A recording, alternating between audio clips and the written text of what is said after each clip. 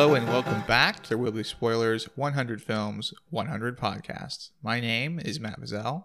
And I am Ethan Knight. And we're back with number 35 on the list, 1977's Annie Hall. Annie Hall. It's our first Woody Allen film. Is there more than one on this list? No, but it's also still our first. Well, I guess so. Have you seen any Woody Allen films before? I have, including this one. I have not. This is my first. Unsurprising. Why? Because you've seen nothing. Well, I've seen at least 65 films now. True, that is true. Ethan, why don't we do a plot synopsis and then dive into this movie? Let's do it right away. So here we go. Annie Hall is the story of comedian Alvy Singer and singer Annie Hall. She's a singer. His last name is Singer. His sometimes girlfriend. Alvy is neurotic and anxious, and Annie is free-spirited and pleasant. The film is non-linear, beginning with the two of them meeting for a movie, which Annie is a little late for. Alvy insists that they see the sorrow and the pity instead, because she's been late and he cannot watch the movie with it already starting. That evening, Annie refuses sex with Alvy, and they instead discuss his previous marriages. In comparison to his ex-wives, Annie is lighthearted and open, and the two have a lot of fun together. In non-linear fashion, the film showcases their meeting, playing tennis, their first dates, and later their escalating romance. Annie moves in with Alvy, though he's increasingly reluctant. Annie becomes familiar with her college professor, which alarms Alvy, even though he had been the one pushing her to go back to college. They break up shortly after, and Alvy begins dating again, but does not enjoy it. During one of Alvy's late-night sexual encounters, Annie calls him, begging him to come to her apartment due to an emergency. The emergency, of course, is a spider in her bathroom, and after he kills it, she confesses that she misses him. The two get back together, but they still have issues. They fly to LA so that Alvy can give an award on a television show, but he falls ill, quote-unquote ill, and on the flight back, he and Annie break up. Annie then moves to LA and begins dating her producer. Alvy flies to LA to meet Annie and proposes, but she refuses him. He then begins working on a play back in New York, which is obviously inspired by their romance. In his play, at the end, the Annie character gets back with the Alvy character. The two have a final meeting in New York after they both have moved on, and the meeting is amiable. Alvy insists in voiceover that love is essential, though in the final scene, he seems to wistfully see Annie off. So that final moment they have in New York is actually a summary, right? We don't actually see it in scene necessarily. Yes. Kind of like a montage at the end. Yes. And that final scene in New York is also the film debut of my girlfriend, Sigourney Weaver. Right. Sigourney Weaver is the one outside, which I never would have known unless the helpful cast feature in Amazon hadn't told me that. Yeah, I wouldn't have known either. Did you watch this on Amazon? Did you pay for it on Amazon? Yeah, was that a mistake? Yeah, it's on Netflix. Oh, well. I got all the unhelpful commentary from the IMDb trivia. Well, there you go. Which, I try not to rely on it, and we only really mention it if we try to vet the source it gives it. But the things in this were significantly unhelpful in this film. I'm surprised you haven't mentioned your favorite person, Jeff Goldblum. Oh my God, Jeff Goldblum is in this film. I know. Paul Simon, who I also love, is in this film. The woman, his first wife, Alvy's first wife, I can't remember her name. Carol Kane. I love her. Who else is in this movie? Shelley Duvall is in this movie. We've had her on the podcast, but not had her on the podcast, but she's been in a film on the podcast. Wait, before. She hasn't been a guest host on the podcast for us? well, I don't know how much you know about Shelley Duvall, but she would be a wild guest on the podcast because she's not. I don't think she's well. Well, that fits very perfectly in this film, as no one is well in this movie. No, I don't really think so. You characterized Annie as lighthearted, free-spirited, but she's got her own package of neuroses as well. Yeah, she has a lot of anxiety as well, but it does not manifest nearly in the same way that it does with Alvy. No, you're right. But on top of that, I think her level of unwellness fluctuates, whereas Alvy, you pretty much know what he is from the start, and that maintains throughout the film. Yeah, definitely. Do you like this film, Ethan? You know, when I saw it years and years ago, I did not really care for it. I didn't really get it. I really enjoyed it a lot more this time around, but so much of my viewing is colored by the fact that Woody Allen is not a good person, and so there were a lot of weird sexual things that I was like, oh, knowing what we know about him now, it doesn't really resonate. But I do, on the whole, if we take that out of the picture, yeah, I mean, I think it's a pretty enjoyable film. I think it's a lot of fun. It's got, like I said, there's some other stuff too that hasn't aged necessarily well, but overall, it's pretty enjoyable. Without jumping too far ahead of ourselves, I'm not sure I had a particularly good time with this film, and I think we can sum this up in our pivotal scene. Okay, do it. So the scene I picked is about 52 minutes in. It is what you mentioned in your plot synopsis, where they break up and he is about to go see Shelley Duvall, right? He's about to have his additional experiences with women, but it's immediately after she drives away and he's just like talking to people on the street. Mm-hmm. And then there's a cartoon suddenly happening. Yes. So I've selected most of this. I cut out part of the cartoon, but let's take a listen and then we'll be back. Adult education is such junk. The professors are so phony. How can you do it? I don't care what you say about David. He's a perfectly fine teacher. David, and what are you doing following me around for anyway? I was following you and David. Call this relationship quit. That's fine. That's great. Well, I don't know what I did wrong. I mean, I can't believe this. Somewhere she cooled off to me. Is it something that I did? Never something you do. That's how people are. Love fades. Love fades. God, that's a depressing thought. I have to ask you a question. Don't go any further. With your wife in bed, does she need some kind of artificial stimulation like marijuana? We use a large vibrating egg. Large vibrating egg. Well, I ask a psychopath, I get that kind of an answer. Jesus, here, you look like a very happy couple. Are you? Yeah. Yeah, so how do you account for it? I'm very shallow and empty, and I have no ideas and nothing interesting to say. And I'm exactly the same way. I see. Well, that's very interesting. So you've managed to work out something, huh? Right. Oh, well, thanks very much for talking to me.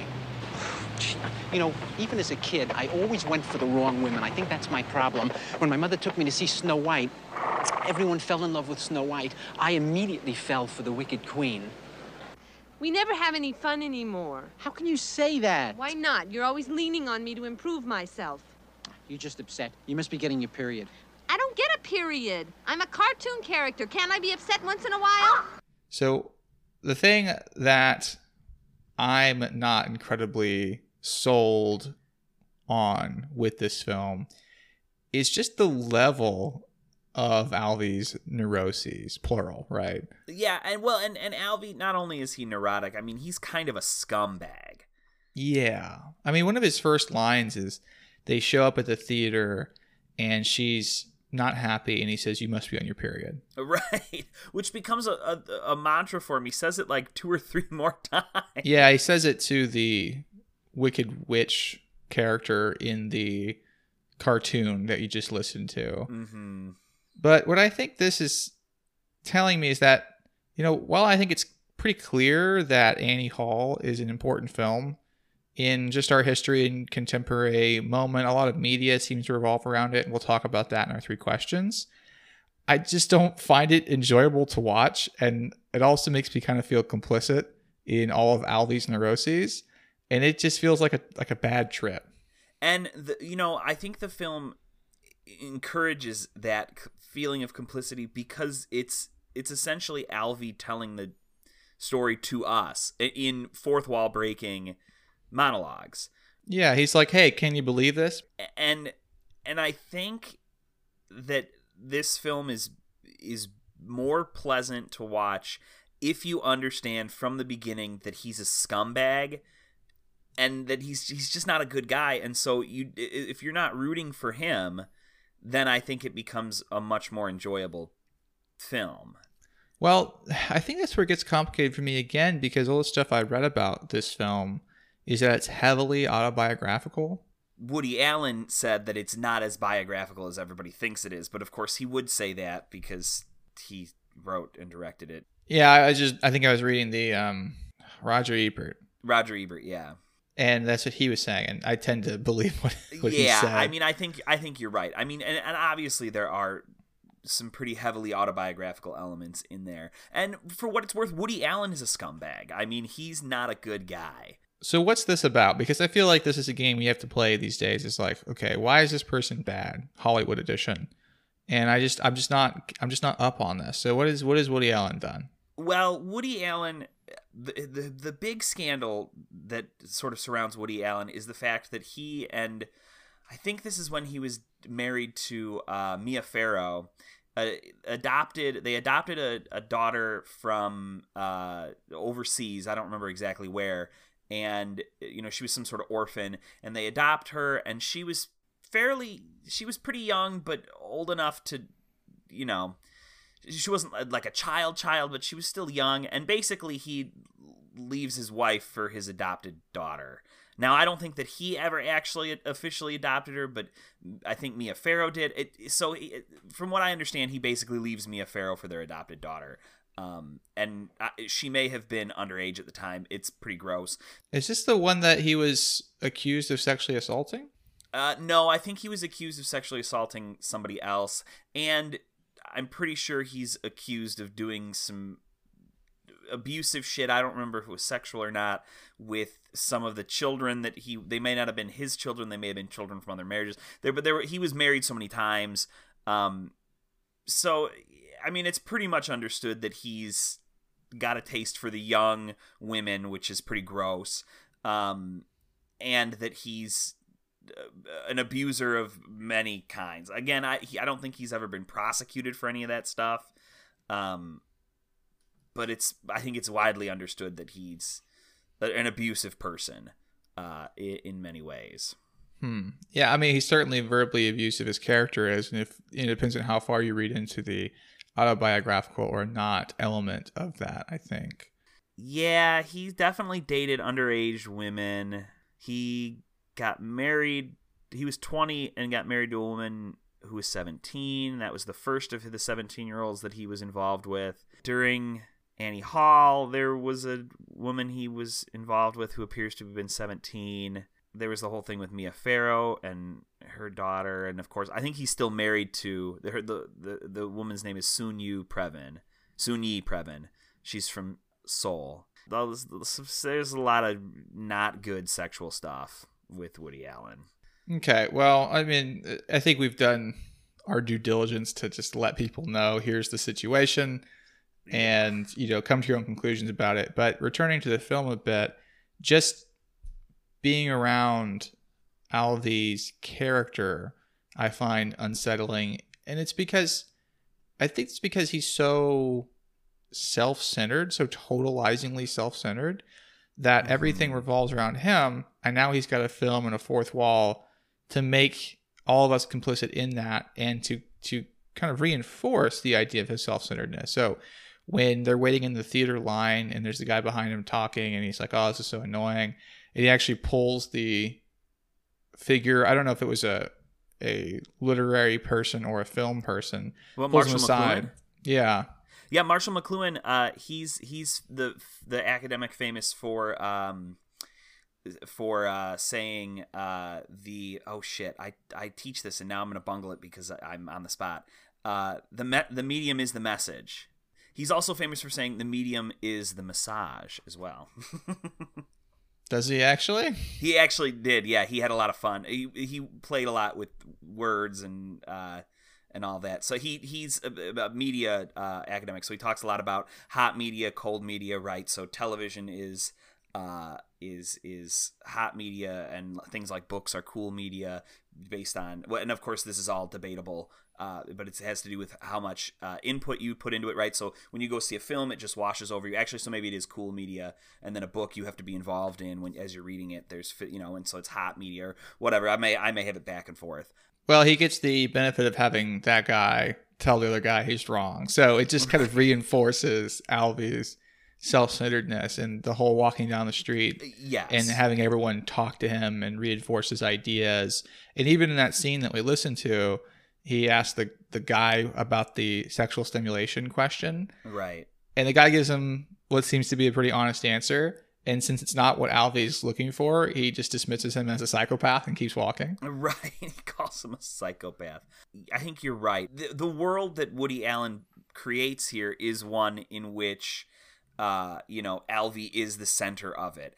Again, I think that the film hits a lot better if we understand that, like, we are seeing the world through Alvy's eyes, and he's fucked up. Like, he's not a good person. We really shouldn't necessarily sympathize or empathize with him. And, this is a sort of world of his own crafting, right? Like, he doesn't get what he wants in this relationship because of himself, not because of anything anybody else does, right? It's all, he sinks the relationship. He's the one who, the reason his marriages fail, right, is because he's so obsessed with, one, being self-centered, and two, refusing to change in any way, shape, or form for basically anyone. Yeah, I get that. I don't know if I want to watch a movie that does that necessarily. Well, thankfully, it's only like an hour and a half. It is a very short film. There also seems to be a pretty sharp condemnation of psychoanalysis in this film. Mm-hmm. Because all the advice they're getting from their therapist seem to be utterly terrible, and then it makes them speak in psychoanalytic terms to one another, and they just become these horrible caricatures of themselves when they're doing this. Yeah. And I wonder if I assume that's intentional, but it's just another layer to the self-centeredness and incompatibility of all these characters together. Mm-hmm. Ethan, do you think we should turn to our 3 questions? Yeah, let's do it. Okay, but before we do, here's an ad from Anchor. Oh, get ready. We are back, and now it's time for some questions. First question, Ethan. Yes. What do we owe to this film?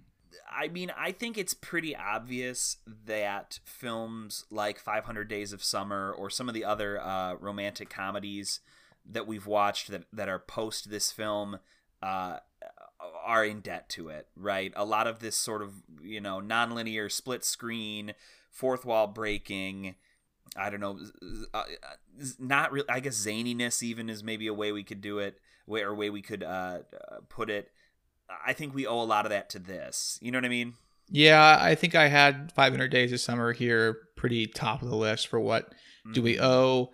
It uses a lot of the same film techniques, right? Yeah. There's a lot of, things I really hadn't seen too much in film in this film. Besides the simple fourth wall breaking, you also have subtitles playing under dialogue of these characters who are trying to interact, and you get what they're really thinking. Right, yeah. And what they're actually saying, which is kind of confusing at first because I had subtitles on, and so those are playing over my subtitles, and I was very confused initially.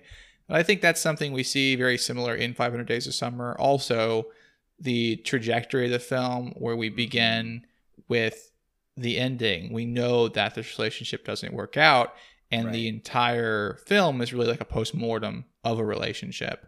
Very much like 500 Days of Summer. We also have those headshot interviews, the Alvy character does at the very beginning of the film.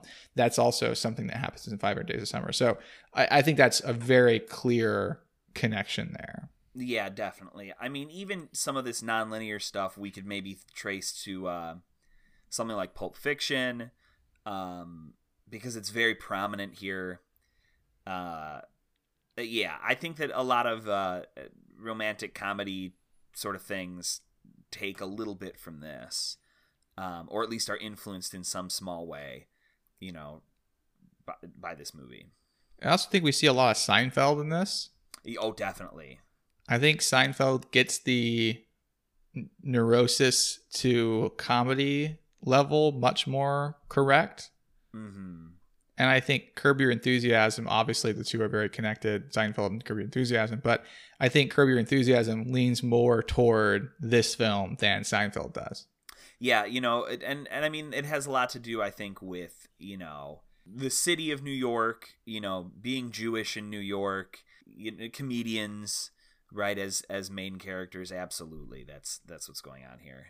Also the kind of comedy, right? That there's something about the world these characters fail to understand, or take small things and blow them up out of proportion. And the comedy is in how out of proportion things are. Right, definitely. What about, does this film hold up? In a lot of, I mean, if you take it straight, no. I mean, if you take it straight, there are a lot of things that are really outdated and that just aren't good. Things we don't say or do. I mean, it has a lot to do with Woody Allen's character being a scumbag. I think that if you're willing to let some of that go, or to understand that, or to read the character as a scumbag and that we don't really like him, then I think a lot of that sort of goes away. But I think there is it is very dated. It is very 70s. That doesn't mean that it's not still entertaining in some ways, or that it wouldn't necessarily, I think this would still play well with audiences in a lot of ways, just based on the way it's cut, the way it's scripted. But there's a lot of shit in there that's just not, it's just not cool. The period joke over and over. And I don't know if it's even supposed to be a joke. I think maybe we're just supposed to understand him as a scumbag. Even then, I don't know. I think that visually this is fine. I think we talked about this last week with The Bridge on the River Kwai, how I think these 70s films hold up a lot better, certainly the ones in color, than the 50s films, the ones in color. Mm-hmm. So I think visually it's fine. I think the comedy didn't hit with me. And, I'm definitely seeing Alvy as a scumbag throughout the entire film. But it's kind of like some of the earlier episodes of It's Always Sunny in Philadelphia, where the characters are a little too much in the unlikable category, where it just makes me uncomfortable and I don't want to watch it.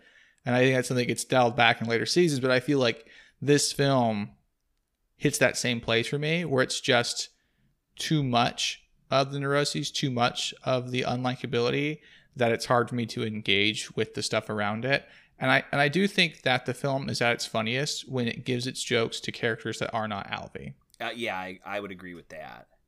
I think very early on, they've got him in his childhood school, and the kids are all saying where they're at now these days. And the kid, I was a heroin addict, now I'm a methadone addict.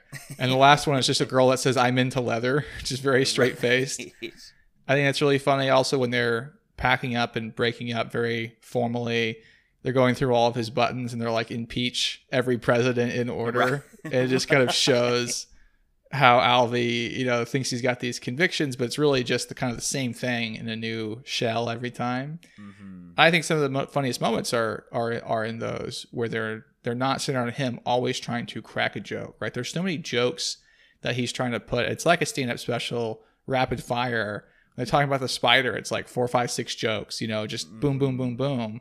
And they're usually to denigrate another character, right? To make fun of them in some way. And so I don't think they play as comedy for me, even though they are actually jokes. Yeah.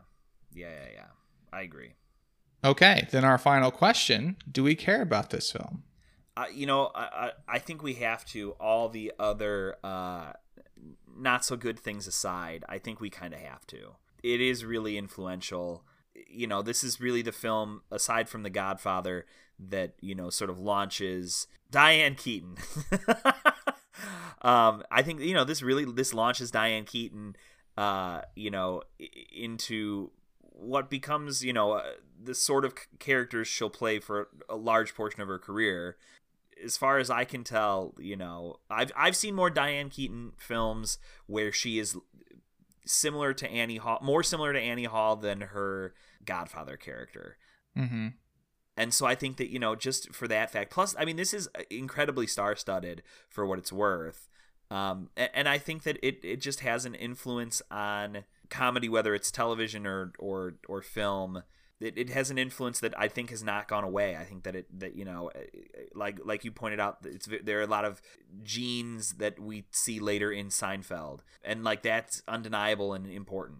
Yeah, and I tend to agree that this is something that's been very influential on a bunch of creators in a lot of different media, and I think that's hard to deny. I think a lot of the consensus is that this is Woody Allen at his best. And I can see why so many people pick up on threads he's dealing with throughout this film. I just think it's a little too much in what it's doing in the neuroses department. either intentionally or unintentionally. And so it's hard for me to watch, but it's also hard for me to deny that this is an important film. And so I think that's a weird situation for me to be in, and sort of an ambivalence, but maybe it's a begrudging respect for this film that I have to end on. Yeah, and I think you're right by saying that it's Woody Allen at his best. I've seen a couple other Woody Allen films, and this is by far the best one that I've seen. Now, I've only seen maybe 3 or 4 other ones, and he's got a lot of them, but this is better than some of the other ones I've seen. Well, Ethan, I think we'll have to wrap it up there, but before we go, we should look ahead. 2 weeks from now, we'll be back on the AFI Top 100, watching number 34 on the list, Snow White. Snow White. Mentioned in this film. Yeah. So we'll be there for that, but until then, I've been Matt Bazell. And I am Ethan Knight. And there will be spoilers. I don't know. I was talking to my psychoanalyst and they told me there will be spoilers. There Will Be Spoilers, 100 Films, 100 Podcasts was created and hosted by Matt Bazell and me, Ethan Knight. Matt Bazell produces our episodes each week. Our music was created by the strange and unusual Breakmaster Cylinder, who you can find all over the internet. Our artwork was created by Becca Knight, who can be found on Twitter at Becca the Knight, and that's Knight with a K. You can follow There Will Be Spoilers on Twitter at SpoilersCast, and you can hear more episodes on iTunes, SoundCloud, and Stitcher. If you like our podcast, you can support us on Patreon for $5 a month at patreon.com/spoilerscast. Your donation gives you access to 2 extra bonus episodes a month. Thank you for listening, and please tune in next week for more spoilers.